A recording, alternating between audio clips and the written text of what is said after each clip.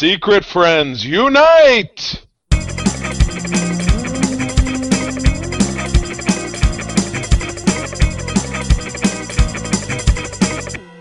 Welcome to Secret Friends Unite. This is your guide to the geek side, and I am one of your hosts, Todd Oxtra from beautiful Savage, Minnesota. It's house hunting season, folks. We're getting into the basketball season. It's very exciting. All of a sudden, I do have to laugh, though, because one of the classic alternative rock stations on XM is doing March Sadness rather than March Madness. Love it. All songs by The Cure, I'll bet. Absolutely, yes. absolutely. And Morrissey, right? Right. Absolutely. Also joined by Charlie Carden. What's up? Are we skipping the weather chat? You already said it was March Madness. Yes. Okay, that's fine. But yeah, Todd has moved into a mole hole of some kind. It's very dark where he is because he's moving and his house is torn apart. So, but yeah, no, things are good. Beautiful Sunday. And always ready to rock it on out. So yeah, let's do it. Yeah, and we are very, very fortunate to be graced by a new secret friend this week. Someone that I actually worked with, about 7 years ago, where I currently work at a certain food making general. And we're pleasantly surprised to have Patrick, Global Marketing Director for Star Wars and Indiana Jones at Hasbro. And Indiana Jones is the part that I think is really exciting because that's been untapped for so many years. So Patrick, thank you for joining. Absolutely. Thanks for having me. It's fun to be here. It's good to see you again, Todd, after so many years. It's crazy. It's like the people you know on LinkedIn, you never know. Like, Patrick's at Hasbro. I do a podcast. This is perfect. So this is going to be a ton of fun. We're going to hear more about the toy industry in general, nothing really specific. So Patrick can kind of answer questions, give us some feedback, some stories potentially that are funny, some anecdotes. And then, but before we do that, Patrick, we always ask for people's geek origins. Just let me know where your background lies and what your love of geek stems from. Absolutely. Yeah. No, it's fun to talk about. So certainly as a kid, had, the toys that we all do, right? Like I distinctly remember, obviously work on Star Wars now. I remember my first Star Wars toy that I can remember at least was a Weequay figure that I played with all the time. I was more just based on kind of when I was born. I missed New Hope when it was out in theaters, but was kind of, right in that ripe age of 4 to 5 to 6 for Empire and Return of the Jedi. So played with those toys. I remember back then, you had to kind of wait for movies to be on the TV whenever they were going to be on. So I remember for whatever reason, New Hope was on very rarely, and it was always a treat when it was. But then basically in my childhood, kind of really through books, through publishing is really kind of where I found my inner geek, I guess. So I read a lot of the Star Wars Expanded Universe, True Seppuku, Courtship of Princess Leia, Heir to the Empire. You mentioned Indiana Jones as well. That's awesome. Yeah, I think I could go toe to toe with anyone on like Indiana Jones biography history. I loved in the early '90s the Young Indiana Jones Chronicles. I don't know if either of you watched it, but I credited it. My God, yes. There we go. I didn't. It's a blind spot for me, so I probably should. It's amazing. Yeah. I will mention this, Patrick. I have a. This is no joke, and this must have been when I was right out of college, so in the late '90s. I have a literal dot matrix printout of Indiana Jones's chronology timeline from his birth date on July 4th, 1899. There we go. Yes, in Princeton, New Jersey. You got it. That's awesome. So if I wanted to watch that show, who actually owns it? Is it on Disney Plus? You have to get DVDs. It's for sale. It is for sale digitally because it's in my wish list on Vudu. Yeah. Todd, I'll tell you what. I'll make you a deal. I will buy it. Yeah. We will watch a couple of them together. What do you think? That sounds absolutely perfect. Yeah, because that's one of those things. It's probably a weird licensing thing, I assume, because of the Fox and somebody probably got certain publishing rights and said, what? Yeah. So crazy. It was this great TV show back in the 90s. My wife and I watched through it, a year or two ago when we started, thinking about Indiana Jones. She soldiered through it, which is a good metaphor because it's set, part of it is set in World War I. But I love that there's Indiana Jones book. In publishing, he's got a wife named Deirdre in the 1920s. Right. Exactly. From the UK, I think. I haven't read them in a long time, but read those. Got into fantasy as well. Read, Robert Jordan's Wheel of Time, Elie Modestet's Saga of Recluse. There's I think it's called the Sword of Truth series, Legend of the Seeker. TV show recently was based on it. So so a lot through books, and then it kind of evolved from there. So that's my origin story. Woo! Woo! That is awesome. Yeah. Yeah. I mentioned because you picked up my Luke helmet behind me. Yep. I don't know if you see the Cobra Commander dome as well, but Very nice. I am, or rather I was, a pretty avid cosplayer, but my biggest ones, thanks to the dome, is Old Man Indiana Jones. There you go. Old Man George Han Paul. Solo. Yep. And not quite that old. Not quite that more like Kingdom of the Crystal Skull. Crystal Skull. Oh yeah. And then Captain Pike from Star Trek. Which Star Trek? I do our Star Trek podcast. I'm a huge Star Trek fan. Very cool. So when someone else puts out their Indiana Jones light, I'm all I just got. It was funny. My wife and I were packing away some of the old cosplays just yesterday, and everything got a bin, and now it's in the garage as opposed to being in the house. And I have a brand new nice leather jacket to wear with my Indiana Jones that I've never worn out. So I've got to. I'm glad that's in a separate bin, so I can yank it out and go do it at a hospital visit or something with Charity Cosplay. Well, Charlie, he never wore a new jacket. You have to get that thing ran under a car, ran over by a tank. That's just the thing, because I bought it from one of these vendors that called it an Indiana Jones jacket. It has nice weathering. The one I had before, it did not. It was junky. This one is beautiful. I will show you. You will see someday. I promise. I need to get some better indie cosplay. All I have is this hat right here that I keep by my desk. It's not a great cosplay hat. I got it actually in Jordan, Petra, which is of course, the site of the Temple of the Crescent Moon. So they were selling them as these cheap souvenirs. Somewhere on my computer, I don't know if it'll ever see the light of day publicly, but there's a video of me pretending to gallop up to the kingdom of the Temple of the Crescent Moon, firing off all these indie quotes. So I need to get a better cosplay outfit. I love it. That's my awesome. son was indie for Halloween this last year, so he's way ahead of me. Yep. Very nice. Well, I will find a way to share those pictures by hook or by crook. It's so funny because we work together, Patrick, at the company, and I never knew this. Exactly, it's so funny because typically a lot of people often were scared to show geeky side on their desks and things like that. Now it's more common, and it creates kind of like some common shared experience. I tell people I do a podcast now, and they oh, really? I like that stuff. So it's very cool, and we've had people on actually from General Mills, should I say my company? I'll say my company. I've had people on before. We had one of the R&D folks who was a big geek. Yeah, we've been doing this show for going on 8 years. I think people probably have figured it out to some regard. But at any rate, I'll do this. I'll move us down. I'll move us down the field post a little bit. There you go. Our cover this week. And again, we're on episode 368, if that didn't get mentioned. Todd, you do a really great job plucking from The Avengers, which is a very controversial run that you and KDQ, our other regular host, talked me out of reading, because I was like, I'm going to power through, because I read this back in the early 90s. This is issue 368, which you didn't drop a date on it, but I'm going to say it's from 1993. Where they had a very pointless crossover with the X-Men. So you get Professor X in his pod people chair, super blue furry beast, and you got it, leather jackets on not only Crystal, who is married to Quicksilver, but you've also got scruffy faced Black Knight with his lightsaber. Delightful. What a terrible, terrible, terrible run. Thank you for talking me out of reading it. The Reckoning had to do... you know what? I actually did read this one maybe 6 months ago. Still no idea. It is that insignificant that I don't know the story. That's my Patrick. When you look at this cover, anything stand out to you? So it's interesting. So I kind of shared my origin story. I'm sure you know there's no comic books in there. I never got into comics. My older brother is. He's got boxes and boxes of them. He's a big Star Wars toy fan as well. When he found out I was coming to Hasbro, his jaw dropped. But yeah. So I can't speak intelligently on this. Obviously, I do love the lightsaber there. Love seeing that across media. My wife and I watched Free Guy a couple months ago and loved without giving away any spoilers, loved kind of the ending of that. But what I will say is we did just also watch through the entire Marvel Cinematic Universe a couple months ago, just kind of, soup to nuts to catch all the little Easter eggs. So do love the Avengers. Love seeing it. Yeah, the guy on the right, that's the Black Knight, who is Kit Harington. Yes. The laser sword's a weird one because that was a late edition. It should be like a what was it? The ebony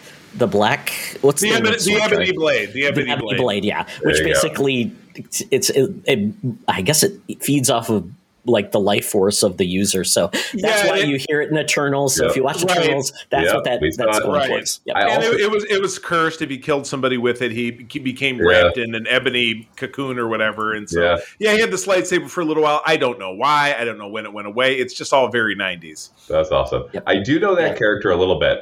We went we go to conventions, obviously, San Diego, Comic-Con, Star Wars Celebration. We started going internationally a few years ago. Our first one at London Comic-Con, my buddy on the Marvel team, that was one of the reveals, obviously, because of the significance in the UK. So nice. I do recognize him a little bit. Totally awesome. Good deal. All right. Cool. Well, with that, Todd and Patrick, it is time for us to move on down to the somewhat skeevy neighborhood down in Hollywood and Vine to connect with our senior citizen, our favorite news correspondent. That would be Madam Webb with her rumors and news. So let's go. Now it's time for Madam Webb's rumors and news. Take it away, boys. Thank you, Madam Webb. Madam Webb, don't worry. Patrick is here. I don't think he's taking resumes at this point. I don't think Patrick has room for a 93-year-old intern at Hasbro. So just calm your jets. Maybe in the future. I would say the insuring her alone would probably be the big holdback. Yes, I believe, Patrick, your number is 555-555-5555. Right. That's your direct line. Yep. Yeah, exactly. Direct line, Madam Webb, give it a call. There we go. Excellent. Well, this week, Madam Webb brings us some 5 news stories. Some are going to be interesting. Some are going to be a little weird. The first one is a delight to me, but may have no interest to anyone else.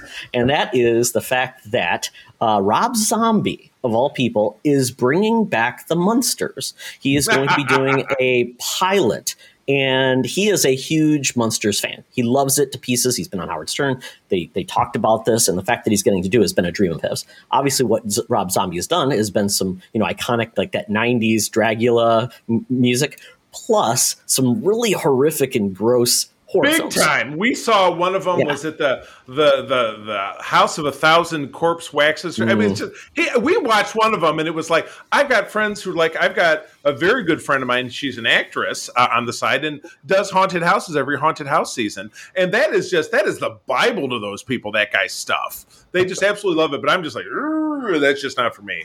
But who didn't love the Munsters? You had, Fred Gwynne. What was the other big show he was in? He was in Pet Sematary. He was killed in that. He was in Pet Sematary. And then he was the judge in My Cousin Vinny. That's what I can think of. That's right. Yeah. Yep. And Car 50, was it Car 54? He was in like an old sitcom back in the day. Yeah. So, this is coming back. It's reimagining, but it's going to be lighter fare. The Munsters were never like dark and dreary. They're always, it was essentially like the Honeymooners, but they were monsters. Kind of like the Flintstones. Yeah. Goofy. Not like the Addams Family. The Addams Family was always a little very dark. So this is coming back. And the cool part about this is the cast looks pretty good, but my favorite part of the casting is they are bringing in Cassandra Peterson, a.k.a. Elvira. Ageless woman. Ageless. She's just one of my favorite icons we've had throughout time. I mean, she's wonderful. I just love her and just her sense of humor and her agelessness, and just she is just fantastic. Well, she's going to be cast in this, but she's being cast in like an exact opposite. She's basically going to be put as almost like she's going to be a real estate agent. So she's going to be spot on, square. Something like it's like a twist on reality where the Munsters are the weirdos and she is not. So I love this casting, and I hope it does. I'm really curious to see where this is going to be shown, and I hope it's good, because it could be horrible. They did do a Monsters reimagining in like late 2010. Well, maybe it's early 2010s, somewhere around there. It was only got a pilot, and it had Eddie Izzard as Grandpa Munster. It had Jerry O'Connell as Herman, but it was more of it was like a straight take. It wasn't trying to do them oddly, but Grandpa Munster was more like a mad scientist, and he brought back Jerry O'Connell back to life. So he kind of was a Frankenstein monster, but he didn't have the big head or anything. So, gotcha. No idea. That was really good. It's out there. I think it's on ABC. You can probably catch it. But I enjoyed it for what it was. Yeah. But I mean, so this will be. We haven't seen much from Elvira Nergartz on the stream since 2014. She did a special in 2021. She's been a host on things, but I will be very excited for this if it actually happens. Yeah, that Munsters that you mentioned with Jerry had way over my head. I don't. And you said that was network. That was an ABC.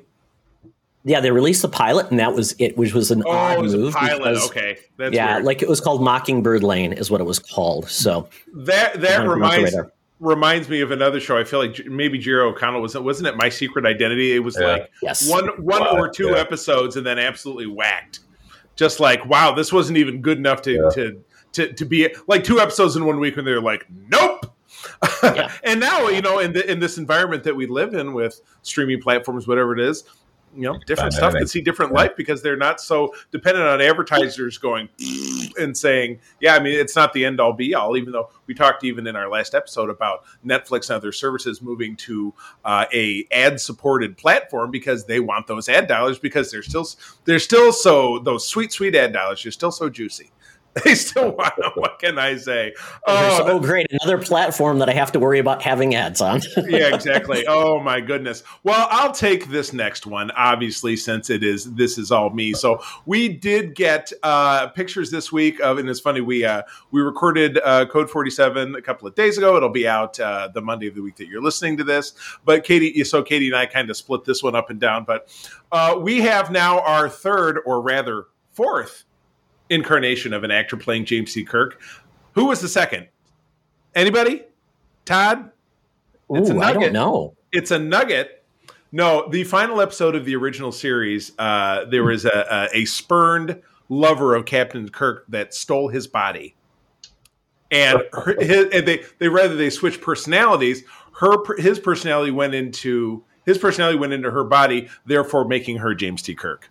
That's so weird. So it was like one of those bad sitcoms where they swap. Yeah, that's it was, right. and it was the unintentional last episode of the series because it was canceled for the third season in a row, and then it was gone. But anyway, actor Paul Wesley, shut up, Wesley, who was most famous for The Vampire Diaries, has been caught in Toronto, where Star Trek: Strange New Worlds films. We're getting the first season at the end of May.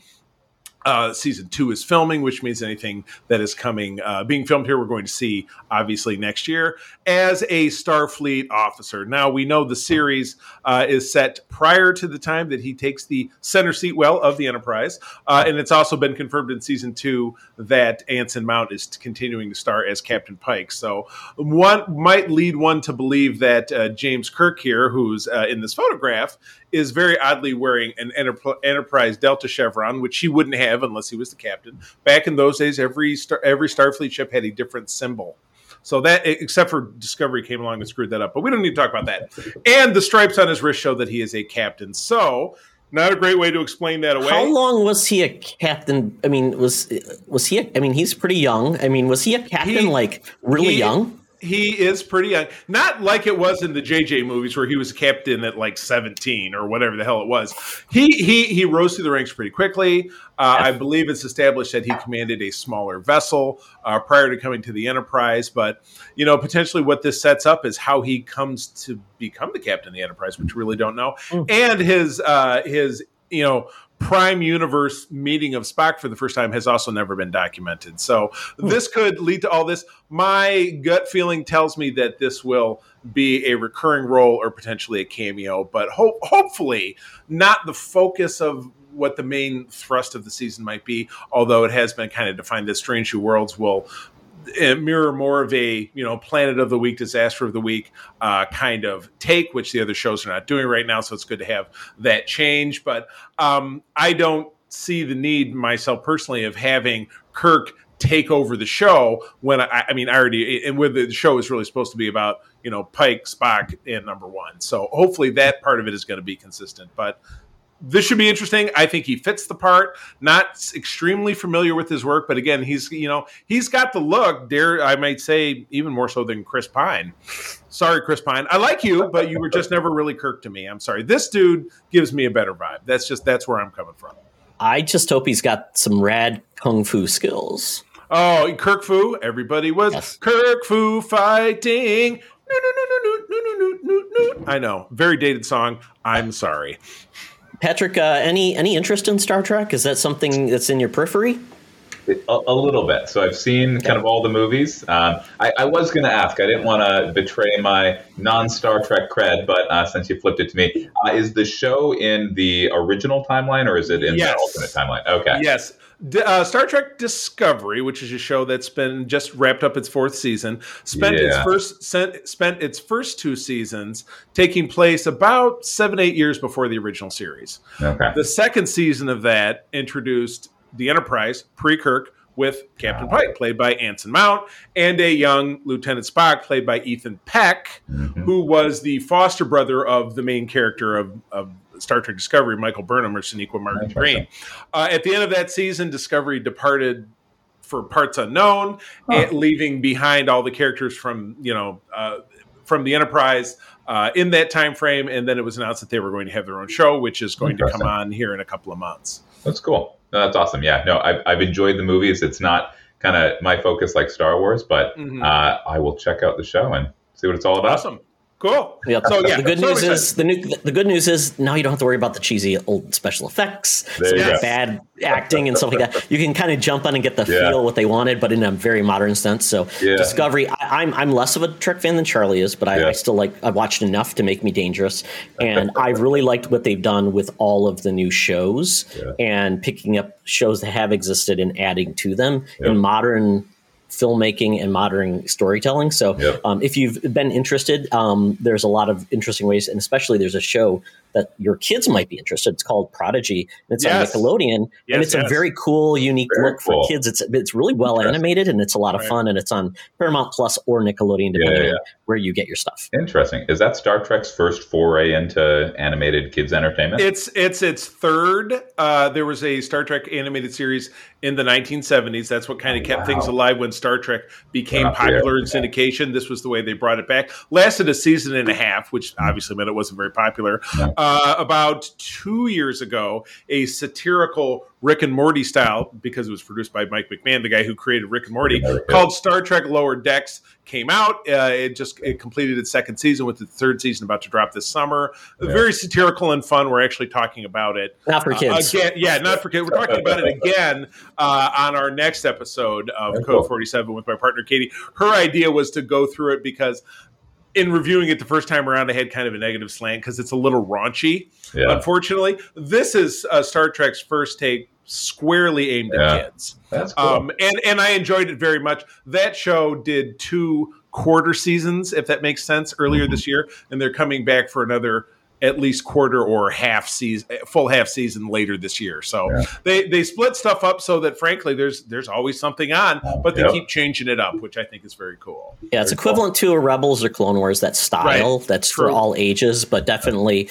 it's giving an introduction to Star Trek that a lot of people have never had, which is, I think, a great move to get younger viewers into Star Trek. Absolutely. Yeah, we got into it again, my brothers and I, when we were younger, with Next Generation, obviously. There was, I'm sure there were a few years when I was young where I wasn't even aware there was a show from the couple decades past. So big, Picard, Worf, that whole crew.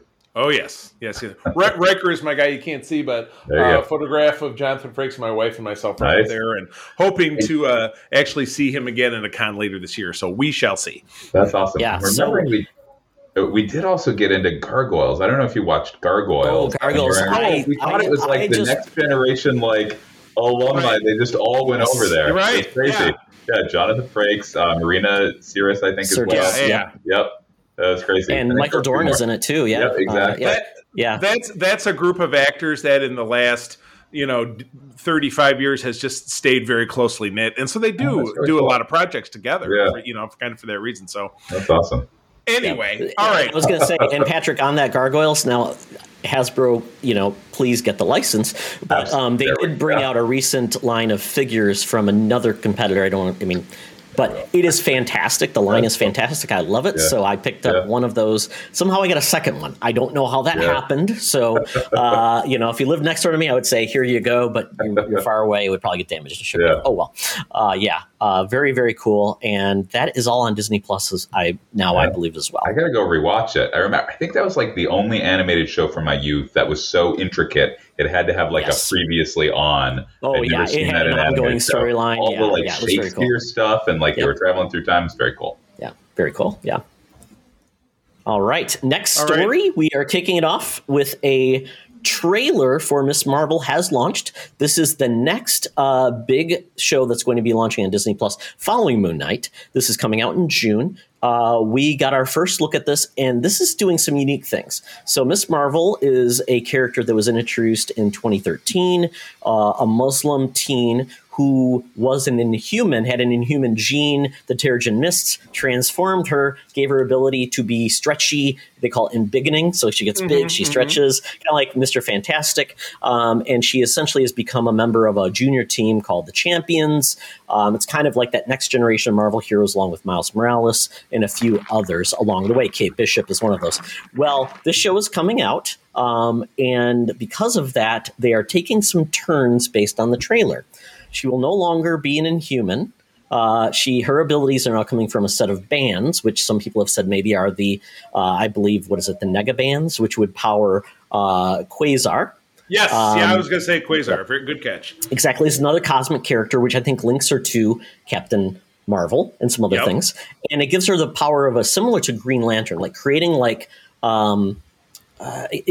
basically constructs, like big fists, like adding things so she can walk on the ground, do things like that. So it's changing up the character, but not really changing her true story, which is about her being a teen, idolizing heroes, and finally becoming one. And this, when I looked at this trailer, it truly feels like the first young Marvel show versus it's focused on adults, which I really like, because even though with Spider-Man we got a young hero, essentially he was just cast in the world of adults, and we got very little with him. So this is more of that kind of story. So I'm excited about this, especially the way they're playing with some of the mechanics of it almost feels like an ABC family show, where there's some things they play around with, like mechanics, they play with the medium a little bit more. But I have been pleasantly surprised with what I saw. Some people are not unhappy because of some of the changes, but I think it's cool. So Patrick, what did you think of the trailer?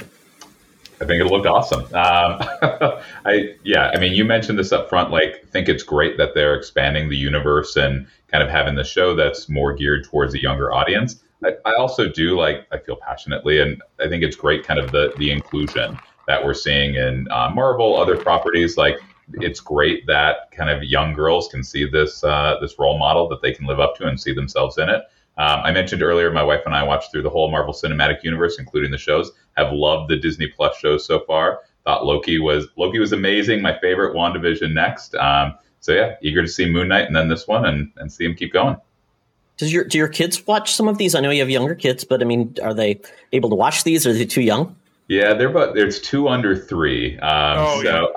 So they love Sesame Street. They've gotten into Daniel Tiger. I'm excited to get them into Spidey and His Amazing Friends and this Star Trek show. Totally. The 1-year-old especially, her attention span is pretty short. So we're easing them in. Good. Have they seen the Muppet Show episode with Star Wars with Mark Hamill? The Muppets or the Muppet Babies? No, the Muppet Show. So the regular Muppet Show episode. I don't remember that one. I do remember Muppet Babies, though. I'll have to check that out.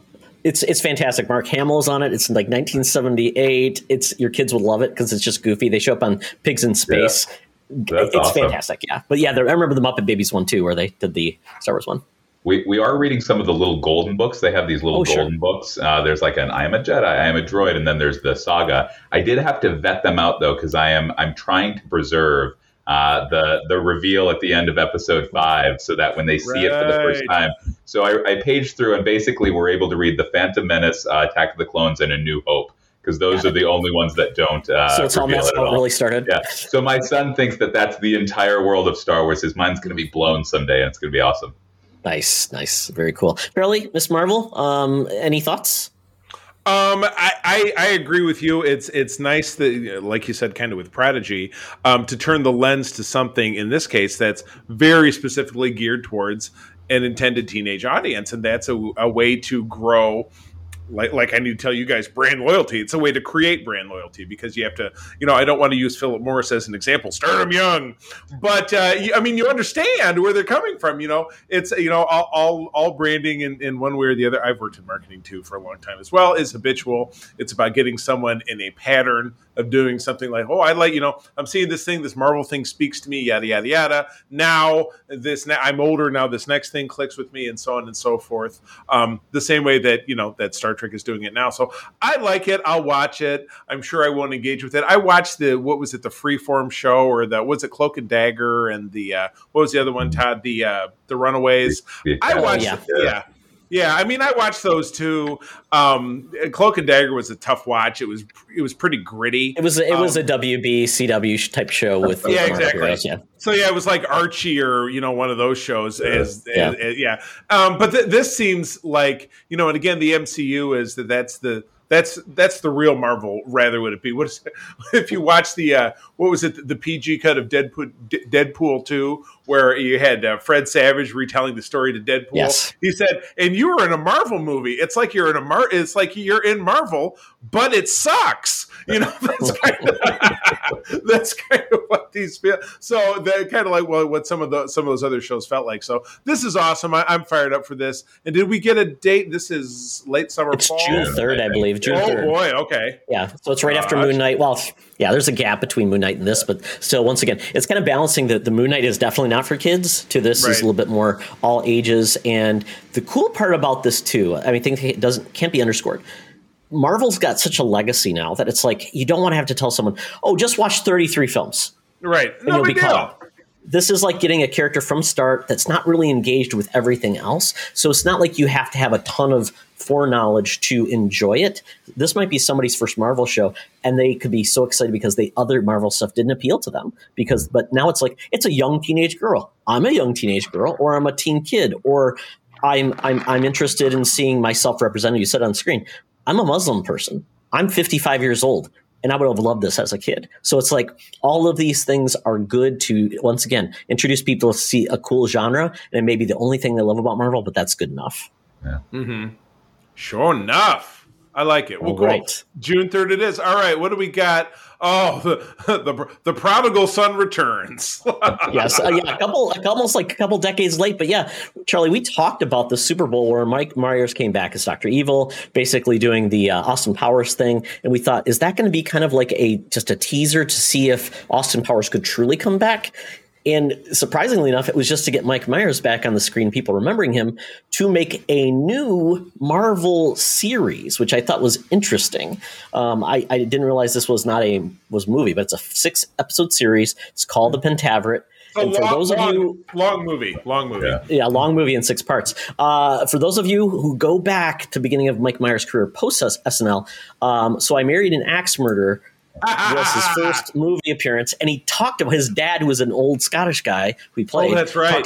Talked about the Pentaveret. They're a group of people who are, trying to stand the largest landowners in the world, the king, the queen, blah blah blah. Yeah, that was when he was still on SNL. That was like the colonel with his weedy eyes. Yeah, I want your chicken. Oh my god, living in the meadows, and essentially that's what this is. It's a series about apparently this group of people, this Pentaveret, who have tried to save the world in secret throughout time.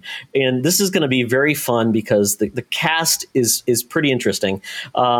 We've got I'm trying to look at the cast listed somewhere. You got Keegan-Michael Key, Lydia West, and Debbie Mazar. I recognize her name because she's been around forever. But yeah, Keegan-Michael Key, I enjoy his. Jeremy Irons is the narrator. Ken Young, Richard McCabe. Let's see the other Jennifer Saunders. Yep. Yeah, and but that's about. Well, let's see here. Yeah, that's about it. Oh, and Jeremy Irons, you got, and as the narrator, great voice. Yeah, this should be a hoot. Again, Mike Myers' career has famously been in the toilet since. What was it? The Love Guru. The mid 2000s. Good. Yeah, just directly down the tubes. But I'm sure he's not starving. So nice to see him come back in something that is a creative endeavor where he tries to, Dr. Dolittle /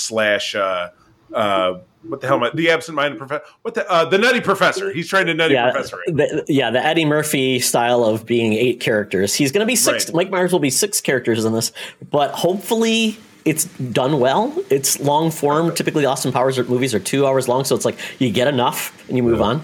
6 episodes of this might be a little too far apart, but I don't know. I mean, I'm looking for something funny, and Mike Myers, I always loved him, and hopefully he's coming back in a new way. But Patrick, I mean, what do you think of this? Yeah, I should watch. I should, I'm getting all of my geek news here. I hadn't heard about this. This sounds awesome. Loved Mike Myers back in the day as well. I can't believe it's been 25 years since Austin Powers, wasn't it? 97. Yeah, like sure that. That makes me feel old like nothing else does. Absolutely. Yeah, big fan. Love his work. This sounds like an awesome combination. Great cast. Love Keegan-Michael Key. Love him in everything he does. So I'll definitely check it out. Sweet. Yeah, it's love going to be fun. It's going to be fun. I love it. So, do we have a date on this one, or is it floating? Good question. They've got the trailer out. Should be really. Let's see. It's so hard to find like the important information here. May 5. May 5. May 5th. So about less than 2 months away. So check it out. And they're trying to earn our Netflix increase. Right. Exactly. Earn it. Make it work. Yes. Good deal. Excellent. Well, that's about the size of that. So now it's time for me to get on the app, get us an Uber. We're going down Scugtown. That's right. I'm talking about our favorite geek establishment with the dankest corners, the most liquored down beer, and the grossest pretzels in all of the universe. That'd be the Geek Easy. So let's go. Talk nerdy to me. Talk nerdy to me. We're sitting in the Geek Easy, drinks are poured, and we are ready to get our nerd on. Obviously, I'm actually sitting in Moe's Tavern. Yeah. So did you guys get the memo? That's where we're going? Bo's Cavern? That's true. Yes, I'll meet you there. Yeah, exactly. Yes, sounds great. Yes. So, Patrick, what have you been, anything that's exciting that you've been reading or watching? Yeah, so, not a ton of time to read, but watching for sure. I mentioned in the upfront, I loved reading The Wheel of Time when I grew up, and so wife and I just finished watching through the Amazon Prime Wheel of Time show. I don't know if you guys checked that out, but I watched the first episode. It got kind of a mixed review. Yeah, what did you think of it? I thought it picked up. It's definitely like everything. There's definitely changes from the books, but when you've got, I think it was like 14 books long, right? Each of them about 1,000 pages. Like you're going to have to make some changes, but. I thought it was great. Mostly new cast. Rosamund Pike, obviously, as Moraine. So, yeah, enjoyed it. And just, that was my favorite series growing up, favorite fantasy series. I mentioned some of the others, but that was like the one I loved the most. So had always dreamed of seeing, a movie series or more likely a TV show about that. Legend of the Seeker obviously came like 10, 15 years ago based on The Sword of Truth, really like that. But, yeah, it was great seeing it on screen, great seeing the characters, and excited to see where it goes. I think I read that season 2 is going to combine elements of I think it's The Great Hunt is the second book, and then The Dragon Reborn is the third book. So, yeah, eager to see when that comes out. I think I read it's going to be later this year after their Lord of the Rings show. I think they're going to try to counter-program them. So, yeah, I would recommend it. Got it. And I know Brandon Sanderson picked up that series, I believe, right? When Robert Jordan passed away, right? Robert Jordan passed, but fortunately he had left very detailed notes. So, yeah, basically Brandon was able to complete it from the plot that Robert Jordan had outlined, but obviously filling in his own text. And it was pretty good. Maybe they should get him to finish the Game of Thrones. I was just going to say, fortunately, the books were finished before the television show, so there's not going to be any. I think it was seasons 6 on. 6.5, yeah. Yeah. Oh, yeah. Lack of source material kind of creates some gaps. Yeah. I actually said 2019 was a fascinating year because it saw the end of, that phase of the Marvel Cinematic Universe, the end of the Skywalker saga, the end of Game of Thrones. It was just this weird year that saw the end of these 3 pop culture franchises, and some went well and some didn't. And then we got 2020.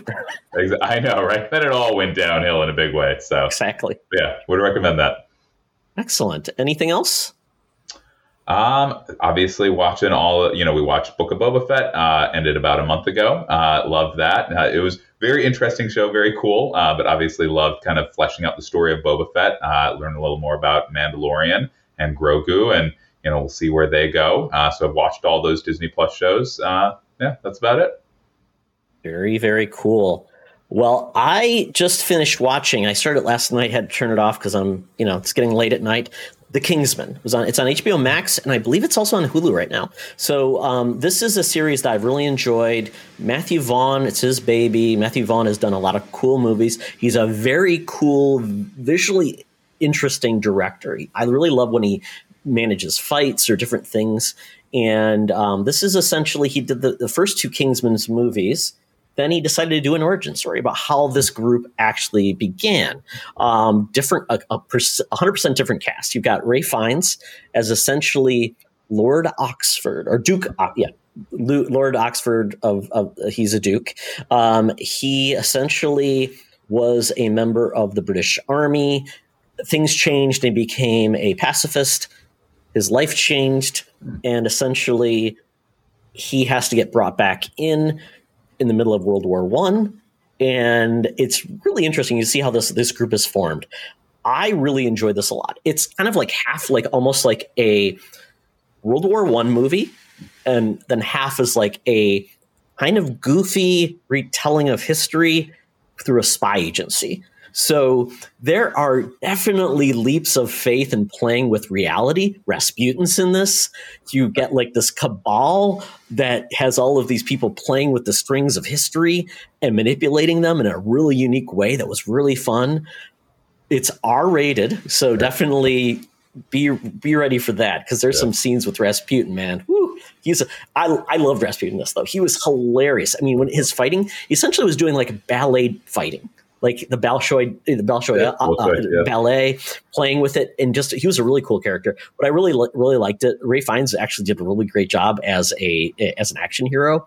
I really enjoyed this movie quite a bit. It's like I said, it's kind of weirdly balanced because its tone leads you to one place and then it takes you another place. So ultimately, the first half feels a little bit more stodgy. The second half, though, they're all in on the fun, the crazy action, the leaps of faith, the weird playing with history. It's really enjoyable. So I really like this. Some people didn't, but I thought it was really, really fun. I enjoyed it. I can't wait to see what they do next. I think there's going to be a third, like, current history Kingsman, but what they do at the end, there's a stinger at the end. So just fast forward a couple minutes, and I think you'll enjoy it. Plus, they did a really weird, like, they did like the James Bond theme song thing, which I thought was weird too, because my son and I were like, are they doing like a pop song, but now it's got rap? I mean, I thought they were going to do the James Bond like theme song thing, but they did something different. So I'll give them credit for trying, but that's not for everybody. But still, a lot of fun if you enjoy kind of that goofy James Bond feel we haven't gotten because James Bond went serious. So I'd say check it out. Cool. Rock in with Doc in. Yeah, I've been wondering about that one myself. But yeah, a couple of quick hits for me. I did a show, a comic, and a movie, which is rare. The comic part in particular. The trifecta. The trifecta. Wrapping up Discovery Season 4, which I was mentioning a little while ago. Ty, where are you at with Discovery? Have you made it past the halfway mark? I haven't moved forward. My lack of exercise, because I have no elliptical now, has kind of gotten in the way of me watching things very dedicated. So plus I've been really busy with moving. So nothing there. I think I have like 6 episodes left. Right. Is it good? Does it make the landing, Charlie? Does it make and or stick the landing? I never understood the expression "stick the landing." That's good, right? Flying a plane, stick the landing. Yeah. Stick the plane. Very good. Yeah, I would say that yes, they did. Both this season and last season. And again, we talked about it extensively on Code, which will be out when you're listening to this. My partner Katie made the great point that both seasons 3 and now season 4 gave you a season finale that could be a series finale, because it really ties up a bow, and it really does. And I think that whereas seasons 1 and season 2, not so much. It left it's cliffhanger. Seasons 1's cliffhanger was a little lame, and then seasons 2 was really pivotal, and it transitioned the series into the now second half of it.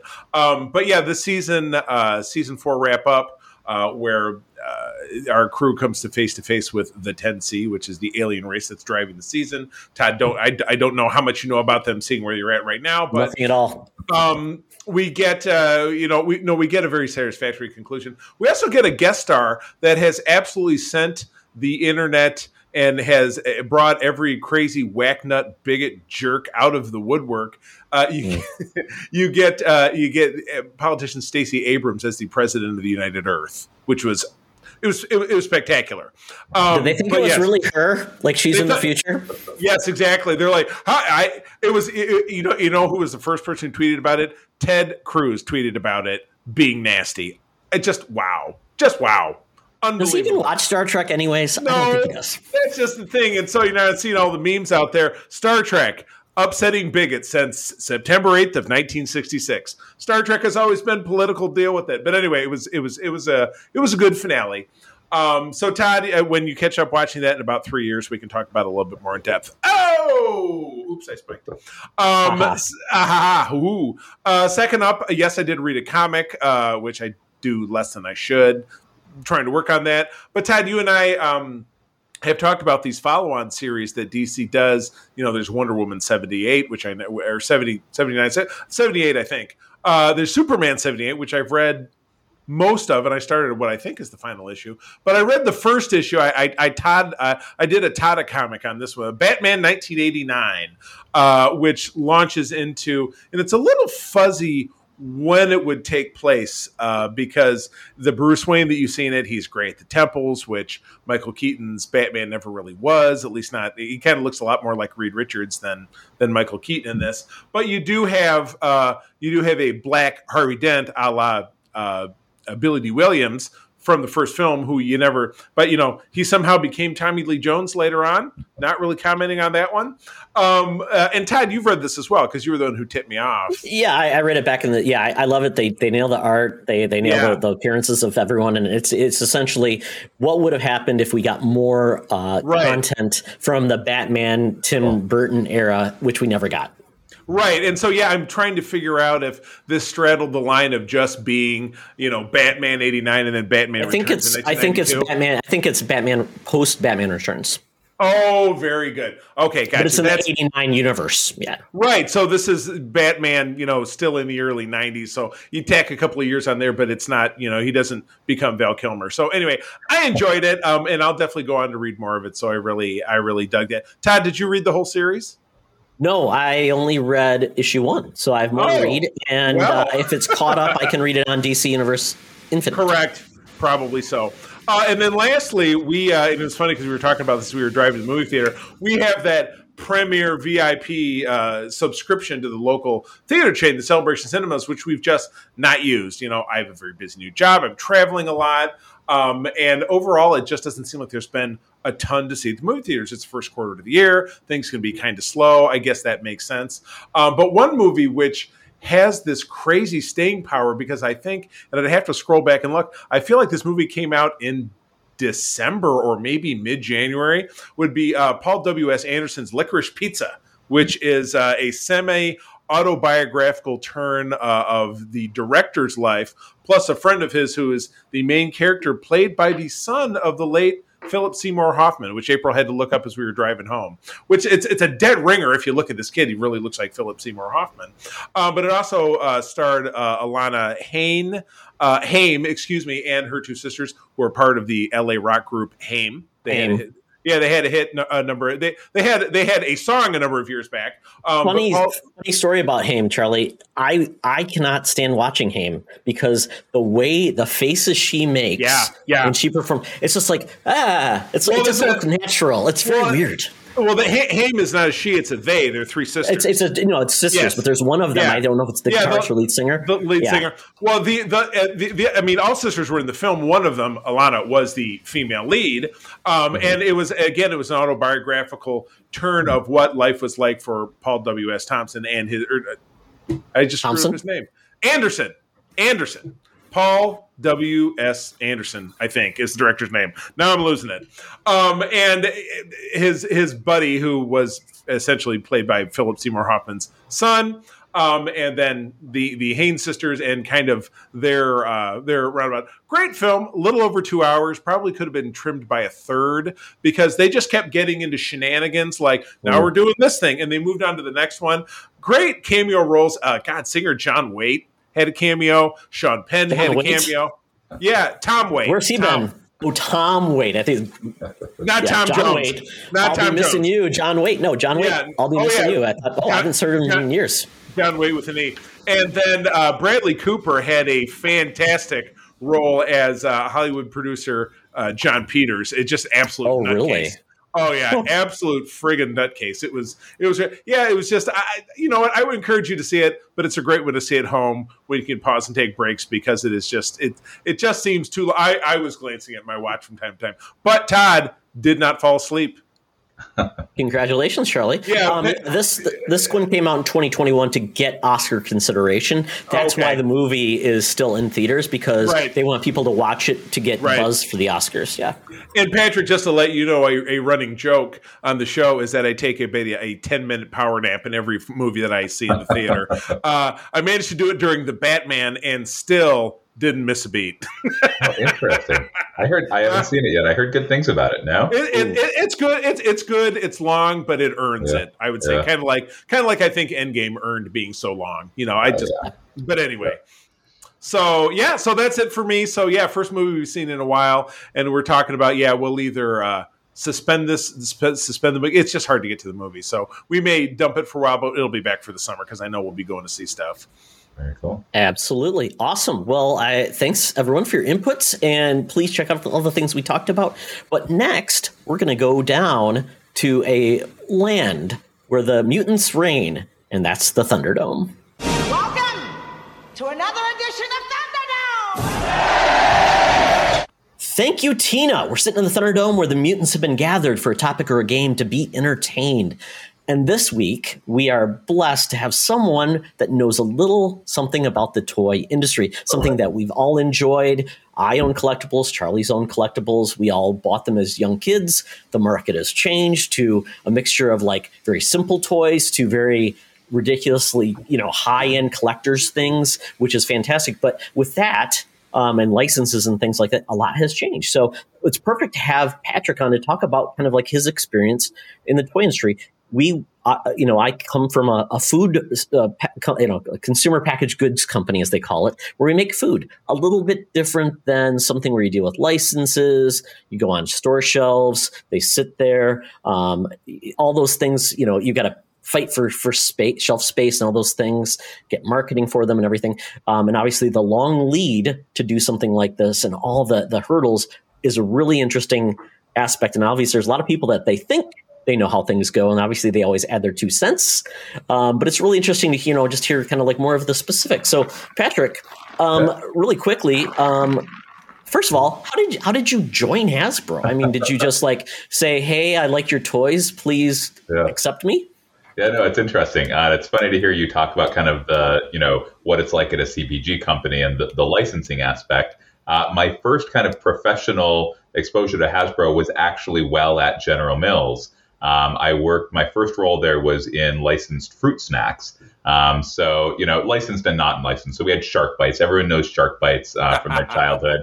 So that was one of my products, but also managed our licensed products. So, launched a Skylanders SKU, a Minions SKU, but then we also had Transformers and My Little Pony. And so when I was at General Mills, I worked with the licensing folks from Hasbro.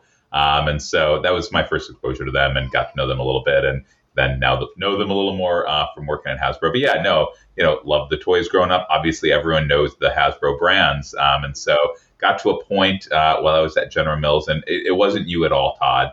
If I could figure out a way to keep working with you and at Hasbro, the logistics are, I'm sure, very fascinating, as you mentioned, the long lead times. But no, got to a point. I had been out on the East Coast for a while before I came to General Mills and really wanted to get back to the East Coast or one of the coasts. I went to grad school out in California, so did a job search. Came down to I was actually deciding between Hasbro and also Mattel out in California. Pretty sure I made the right choice. But yeah, no, it was funny. I was talking to them originally. They had posted, and I just wanted to get into the company. They had posted a role for preschool gaming, which I'm sure would have been amazing. It went to someone inside the company, and they said, that role's gone, unfortunately. Would you have any interest in this brand called Star Wars? And I was like, no, forget about the other role. Yeah. So I'm sure in my head, navigating my way over to Star Wars, in the entire company, Star Wars is my favorite brand, obviously. That was in the back of my head, but the fact that it happened so quickly was amazing. And yeah, it was just a dream job. And it's funny, I've been at Hasbro for 7 years. Todd, as you know, at General Mills, in marketing especially. We rotate every year or 2 years or whatever. And so I never thought I'd stay on that long, but it's, I found the best brand in the company and have been able to add Indiana Jones recently. And so I know it's amazing. Yeah. So it's never thought it would be 7 years, but here we are. And it's been great.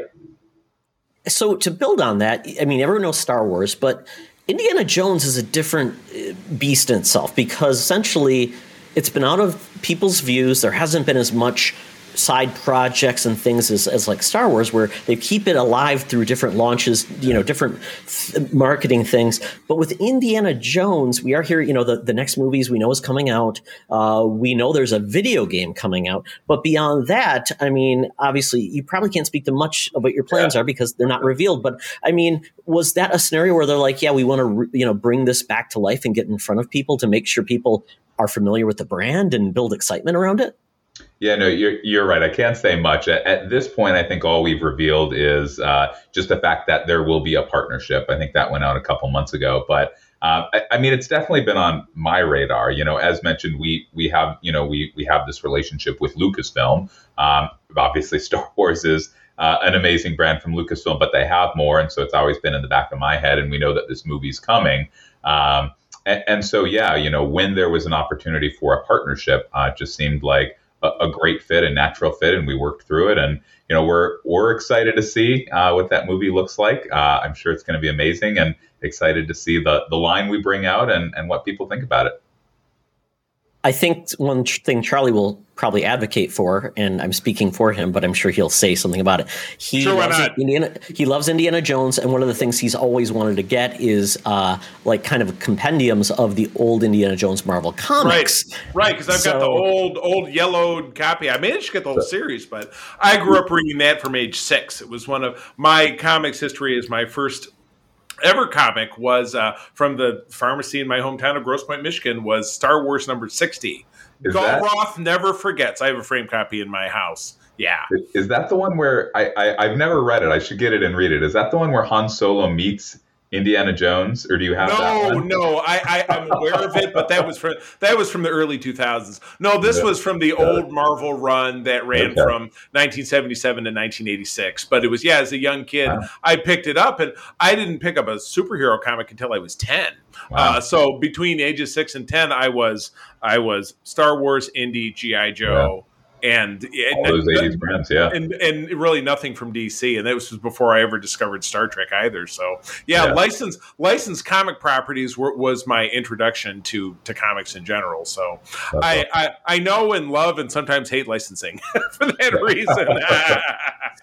So favor to Charlie, Patrick, if you want to give them a hint, say, hey, Hiss, I know you know me. Can you get those comics back in with Marvel, please? Yeah, appreciate that. I'll do what I can. I'll put in a plug. Winkaroonie. You got it. Yeah. Well, plus, if you've probably never read them either, so that'd be an opportunity. I know exactly. That's how. Yeah. And it's interesting because I mentioned I read a lot of the books. There was also a kids book series about Indiana Jones. There was a Choose Your Own Adventure series, if that's what you're thinking of. No, there was that was phenomenal. There was a separate book series. I remember he meets Sala as like a young boy. He's in Egypt. Yeah. I remember thinking between that and the show, and then there's that like 8 or 9 book series from like the mid-20s that basically brings you from college up until the 30s. Like most of his life is pretty well documented. Right. What he had for lunch on, Thursday, January 9th of, 1928. There's not many TV shows about a 6-year-old boy. So Todd, when you go through and watch the show, I definitely have a preference for the 17-year-old Indy in World War I versus the 6-year-old Indy. He's Sean Patrick Scott versus that basically the kid with the bowl cut, the mop head kid. Yeah. Corey Carrier. So Indiana Jones alone. I don't want that. No. Yeah. It's Jones alone. Yeah. I mean, he's like 6 or 7. The conceit is that his father, obviously Dr. Henry Jones Sr., has gotten a lecturing tour around the world. And so, that's where and the purpose of the show was to kind of teach kids about history. So I love it. There are points where it gets a little contrived because every episode he meets a new historical figure. But I may have mentioned this, like I was a history major in college, and it was because of that show, like all of my research papers were on characters from that show, whether it was Lawrence of Arabia or Albert Schweitzer or Charles de Gaulle or whatever. So thank you, George Lucas, for my Todd, it was akin to that show that kind of one and done one season of that show Voyagers from the early 80s with Mino Palouse, who was the brother of Punky Brewster, and John Eric Hexum, a guy who tragically shot himself in the head with a blank pistol and died on the set of his next show. But I loved that show, have watched it a bunch of times, and am actually considering watching it again for a Patreon segment for our show a little bit later on this year, because I would love to talk about it. But anyway. Well, that's very exciting, Charlie. I'm sure Voyagers, the rights will come up for that, and Hasbro will acquire them now that you mentioned it. I do. I need a 2-pack of the characters. I'll put in another plug. With there. Yeah, absolutely. And, obviously now Patrick has told you the secret. Have a degree in history, and that's then how you get this job. Yeah. So there you go. That's all you need. So with that, Patrick, just an idea of folks, behind the scenes, like, what's it like to develop a project? I know you and I worked on projects together, launching them. Less sexy as making a biscuit or something like that. Very, very common things, Sure. But in regards to like a toy, so say I know a lot of the secrets are out there, so you can't reveal things early. But what's the process? Does an idea come to you from the license holder, or do you create all the ideas and then pitch them to the license holder? Is it a little bit of a mixed bag? Yeah, so I think it's all of the above, and kind of without getting into the details. Obviously, on the Hasbro side, like I'm marketing, so just like at General Mills, we kind of do the marketing. We also work with the entire team, but really at Hasbro, the designers and the engineers are they are amazing partners. They're so creative and brilliant and insightful, and they when I interviewed for the job, I was like I'm 70 or 80% on the fan scale, like. I know my stuff. I know, kind of like I said, the publishing and the characters, and had the toys when I was a kid, but I'm not like they're all the way there. They're 100%. They know everything. So they're great to work with. Obviously, Lucasfilm is amazing to work with. And so it really comes from both directions. So, and I would say it's kind of split whether it's a classic product or new entertainment. So something classic that we're doing, obviously we've got, Black Series Vintage Collection. A great idea is, I mentioned before we started taping, HasLab, right? We did Jabba's Sail Barge a few years ago, the Razor Crest right over there. So Jabba's Sail Barge, for example, like that was an idea that my boss, Joe at Hasbro had, because it was a classic property, right? It was a way to get that out. And so we brought that to Lucasfilm. They certainly have great ideas as well. Obviously, when it's related to new entertainment, like we sometimes know that, sometimes don't. So it's very collaborative. In terms of, an idea, it depends on whether it's, it can be high level for a new segment. Right, like Black Series launched in 2013, and I wasn't around at that point. I think in 2013, I wasn't quite on CNF yet with you, Todd. I think at that point I was still doing cookies in Pillsbury. So, but yeah, I don't know what went into that. But basically, kind of, obviously a huge business for us now. That idea came from somewhere, got alignment, kind of developed it and moved on. It can be anywhere from a high level thing like that or HasLab to, character suggestions for our existing lines. Which are a little more tactical, but no less important. So yeah, we get the ideas from one place to the other. We talk about them, align, and then put them into process. And there's a whole development process. Our project managers are another great, amazing, invaluable part of the team, and they kind of track all of that and keep us moving. So with that, did much change when Disney acquired Star Wars? I mean, did you see like a different approach? Because I know, with Disney being such a huge entity, I mean, there's probably more layers there, but I mean, did that change anything? So I don't know. They acquired Lucasfilm in 2012. And it's funny, I do remember it being at General Mills because I was on our licensed Fruit Snacks at the time. That's right. And our inbound or outbound, I forget, but our licensing team at General Mills, inbound licensing, they were super excited, and obviously smartly so. And so we were talking about that when I was at General Mills. So I'm not sure. That being said, obviously we work with folks at Disney as well, and I say this all the time, like Disney, they're the best storytellers in the world, and like Lucasfilm, brands like Star Wars and Indiana Jones, they're the best, in my opinion, best brands in the world. So they're great to work with as well. So we work closely with both Disney and Lucasfilm. Wow, it's hard to believe it's been almost 10 years. I know, since right? that relationship. I almost forgot. I'm like, it just feels like yesterday. Yeah. But when you're 46 years old, everything feels like Yeah. yesterday. Just 5 years Yeah, ago. right. No, Todd, it was 25 years ago. Oh my goodness. Yes. About 10 years. Well, very cool. Since you've been involved, do you have like a favorite project you worked on? Good question. I mean, certainly the barge. I'll say two. So the barge is an easy answer, just because it was so emotional, and like I mentioned, I backed it. My barge is in the office. My Razor Crest is here. It was emotional for a lot of different reasons, right? It was like a new platform for Hasbro, the HasLab platform, that has since, we've done a lot of things through that platform, which has been amazing. It was also just that item itself. I remember it was 2018. Yeah, it was 2018 New York Toy Fair. I remember I actually had jury duty a couple weeks prior and tried to get out of it because I was like, we have this huge thing launching, and the judge is not sympathetic to $500 collectible toy. But I made my best effort. But yeah, it was this huge deal. It just meant so much to the fan community. Like that was and we've done others. We're going to do more in the future, and we've talked about them. But that Jabba's sail barge was like I say the Grail. Obviously, we have Indiana Jones coming, but it was like the Grail that Star Wars Vintage Collection fans had wanted for so long. And so we wanted it to happen, both for us. I wanted my barge, for the platform, for the fan community. And I don't know if either of you guys kind of followed that or whatnot, but it was very closely, and it was hotly debated by Todd and I will tell you, because We were like, is it going to make it? Is it going to make it? I don't think it's going to make it. I'm like, I bet you it'll make it. I was not a believer, and Todd was, and we followed HasLab very closely since then, and that you guys have had some great victories, and there were some that were not so much, but that's show business, right? You're going to Charlie always taunts me about the Cookie Monster one. I'm like, that's an odd one. It was an odd one. I mean, like, and obviously it didn't get funded, but it's interesting that going beyond Star Wars was an interesting pivot. Right. Yeah. And the Rancor was one that was very hotly debated all across the community. Certainly a lot on this show. And again, you that's business. You have to try.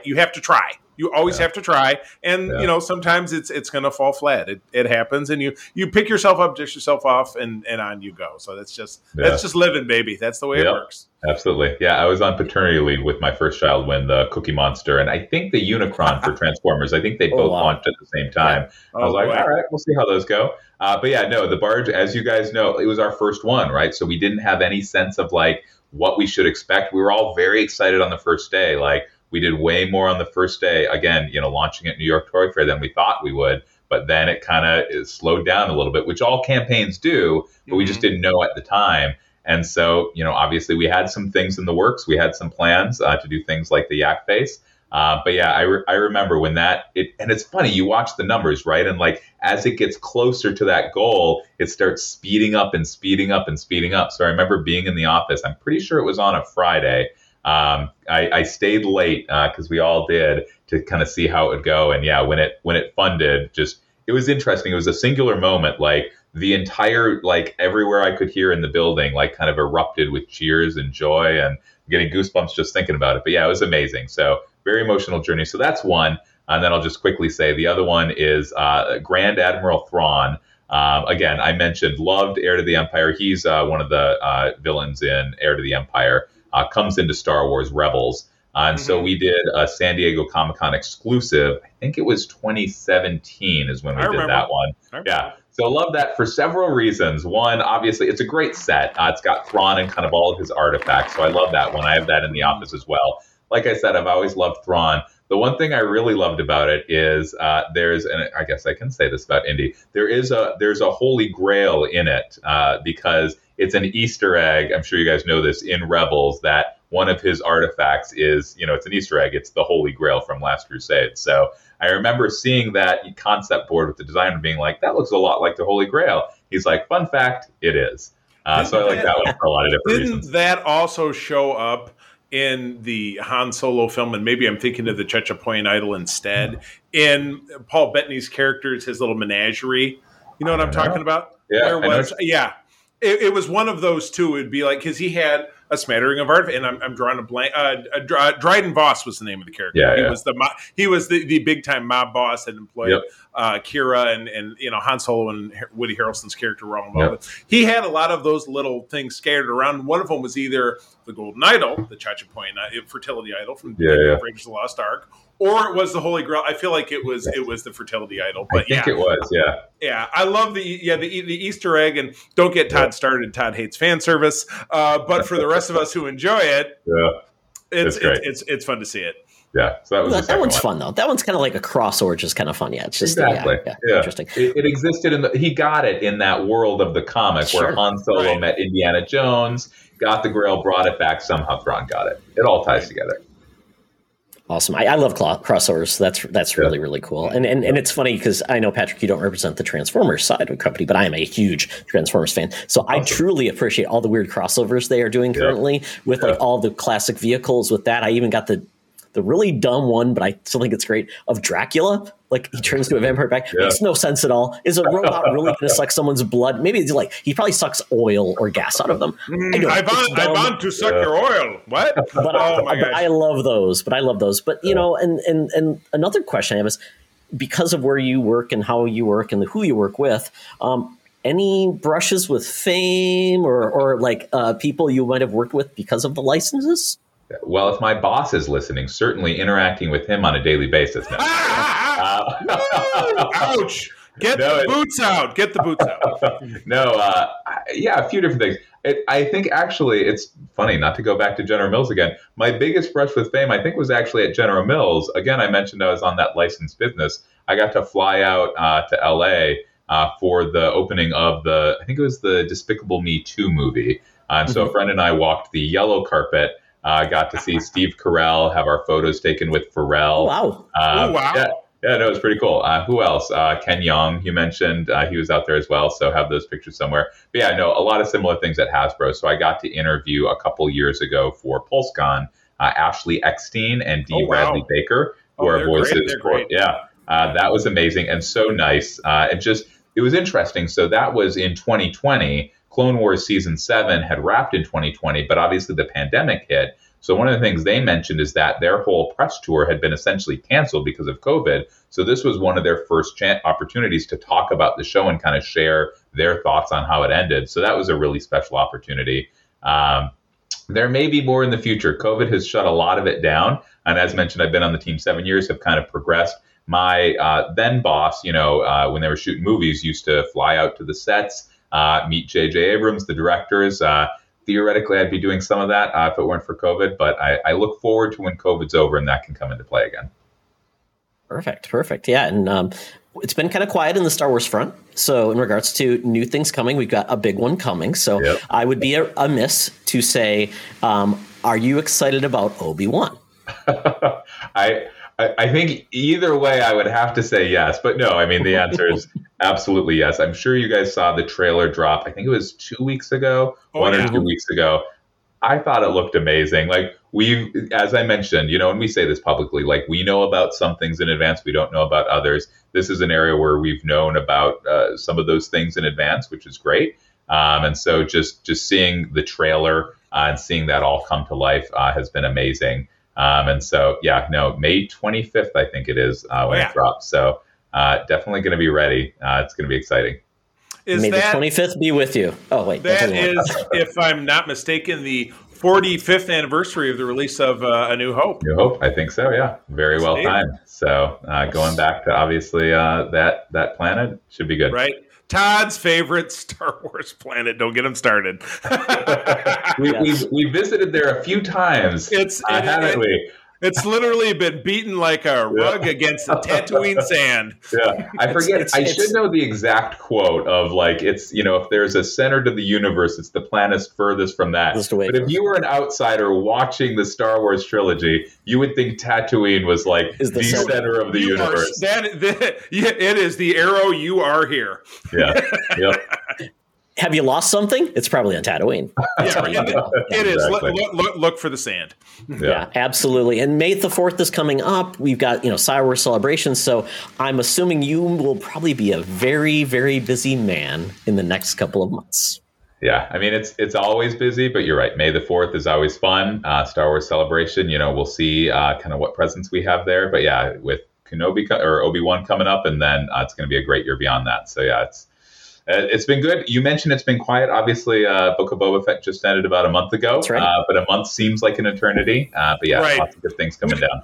Which is wild when we used to wait 2-3 years for, the next saga film. But now It's it's a like, different world. You're like, wah, Disney Plus, give me something now, damn it. Yeah, I know. Yeah, we've gone from I think 3 years every time, right? 77, Yes. 80, 83, and then Yep, 99, yep. 2002, 2005. 10 years, and then a movie every year. But you're right. Yeah, a month feels like an eternity now in this Right. new world. So I wouldn't Yes, trade it for indeed. anything. No doubt. Very, very cool. Charlie, any last questions? No, my goodness. Yeah, Patrick, I admire what I am sure is your wherewithal in the face of what can be a very somewhat toxic community when it comes to Star Wars figure collectors. I will admit, and getting to know you, I think you're a spectacular guy. I think you really get the short shrift because you're a representative of a brand, you're an employee, and people make it sound like you're the one out there who's ruining their childhood because of this thing and that thing and the stupid figure. And and it's funny, Todd has always fought the fight for you. Not that I was ever attacking you, but I was like, they're really ripping this guy up. And I'm like, he's just a guy doing a job. And getting to know you and finding out that you're a fellow indie-phile. Oh, yeah. I dig it. So I admire what you do. It sucks to be on the brunt of a community. I mean, the Star Trek community has plenty of jerks too, as I've already talked about in this episode. But the Star Wars people, it can be a mixed bag. So I admire your fortitude, and I've really enjoyed talking to you. And thank you so much. Thank you so much for being here, and thank you for Eagle Eyes already picking out some of the stuff in my menagerie. I certainly would consider a few other helmets, too, because helmets are a fun collectible. I do also have a Black Series Heritage blue lightsaber as well that I've used with one of my cosplays. So awesome. we were just rearranging some of our cosplay stuff yesterday, but that one stayed out. I love those. I love that one. Very nice. That's my baby. Yeah, no, you're too kind. I've enjoyed this as well. I wouldn't trade it for the world, right? Like, and the majority of the fans out there are amazing, wonderful. They're all passionate, and we wouldn't trade that for anything. I will say again, hopefully at some point in the future we're able to return to conventions.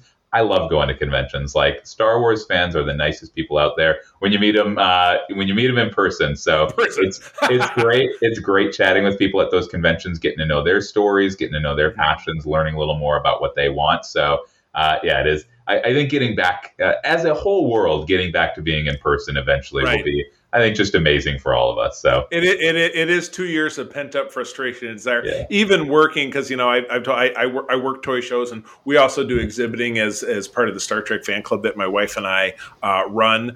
We exhibit statewide, and just the pent up demand to be out there and just to talk and to enjoy and share fandom. It's overwhelming. Yeah. People just really want. They want to be free.